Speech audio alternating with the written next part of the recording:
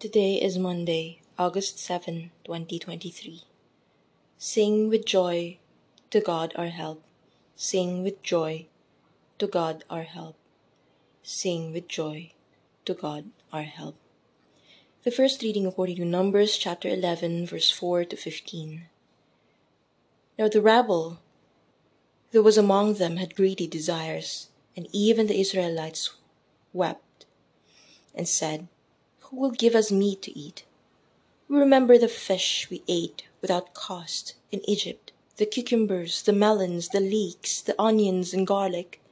Now our appetite is gone. There's nothing to look at, nothing but manna."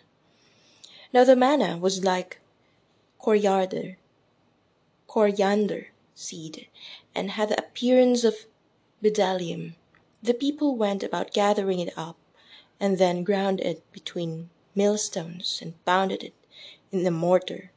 They boiled it in a pot and made cakes with it, which tasted like cakes made with oil. As soon as dew fell at night in the camp, the manna came with it.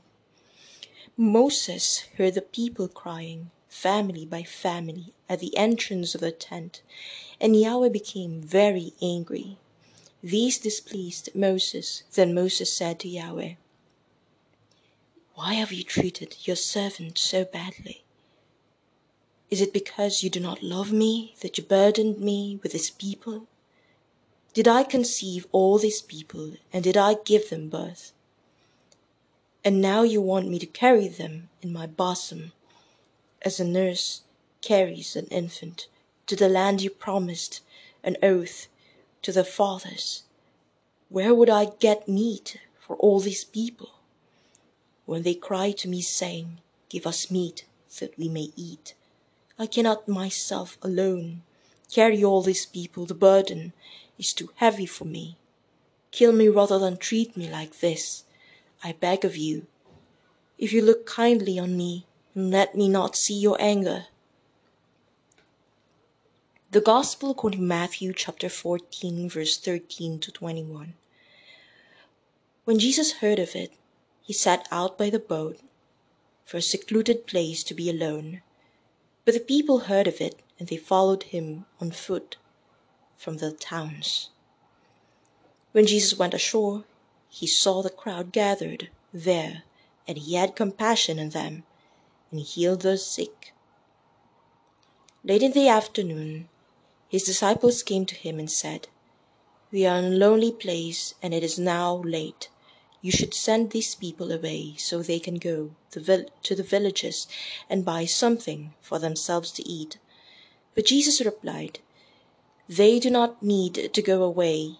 You give them something to eat." They answered, "We have nothing here but 5 loaves and 2 fishes.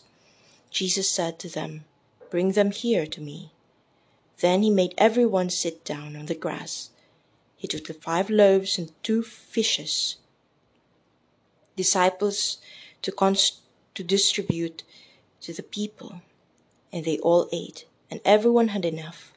Then the disciples gathered up the leftovers, filling 2 baskets. About 5,000 men had eaten there, besides women and children. Eucharist is at the heart of the Christian life. I love reading the advice columns in the daily newspaper. It helps me to learn about different issues and ways that people think. It can help me learn techniques for dealing with my problems in a healthy way.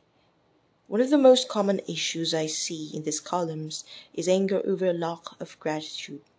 Family members often express disappointment and even anger that recipients never acknowledge the gifts they received and said thank you. In today's first reading, Moses feels much the same way. He is tired of the people's lack of gratitude, the constant asking for more. This reading is paired with this story of Jesus feeding 5,000 men only with 5 loaves and 2 fish.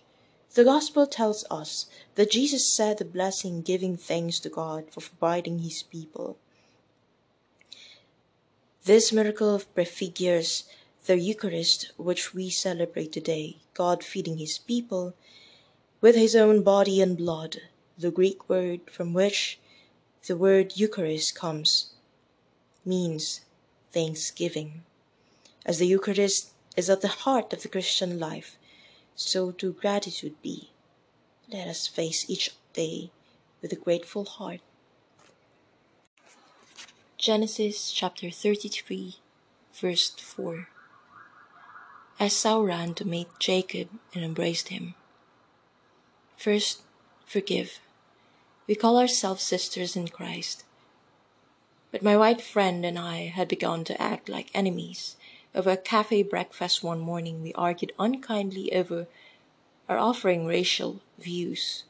Then we parted, with my vowing not to see her again. 1 year later, however, we were hired by the same ministry, working in the same department, unable not to reconnect. Awkwardly, at first we talked over conflicts. Then over time, God helped us to apologize to each other and to heal and to give the ministry our best. God also healed the bitter division between Esau and his twin brother Jacob, and blessed both their lives. A one-time schemer, Jacob had robbed Esau of the father's blessing, but 20 years later, God called Jacob to return to the homeland, so Jacob sent ahead bountiful gifts to appease Esau. But Esau ran to meet Jacob and embraced him. He threw his arms around his neck and kissed him, and they wept. Genesis chapter 33, verse 4. Their reunion stands as a classic example of God's urging to settle anger with a brother or sister before offering out gifts, talents, or treasures to him. Instead, first go and be reconciled to them, then come and offer your gift. Jacob obeyed God by reconciling with Esau, and later setting up an altar to the Lord. What a beautiful order! First strive for forgiveness and reconciliation, then at his altar he receives us. Patricia Rabin. Against whom do you hold a grudge or grievance?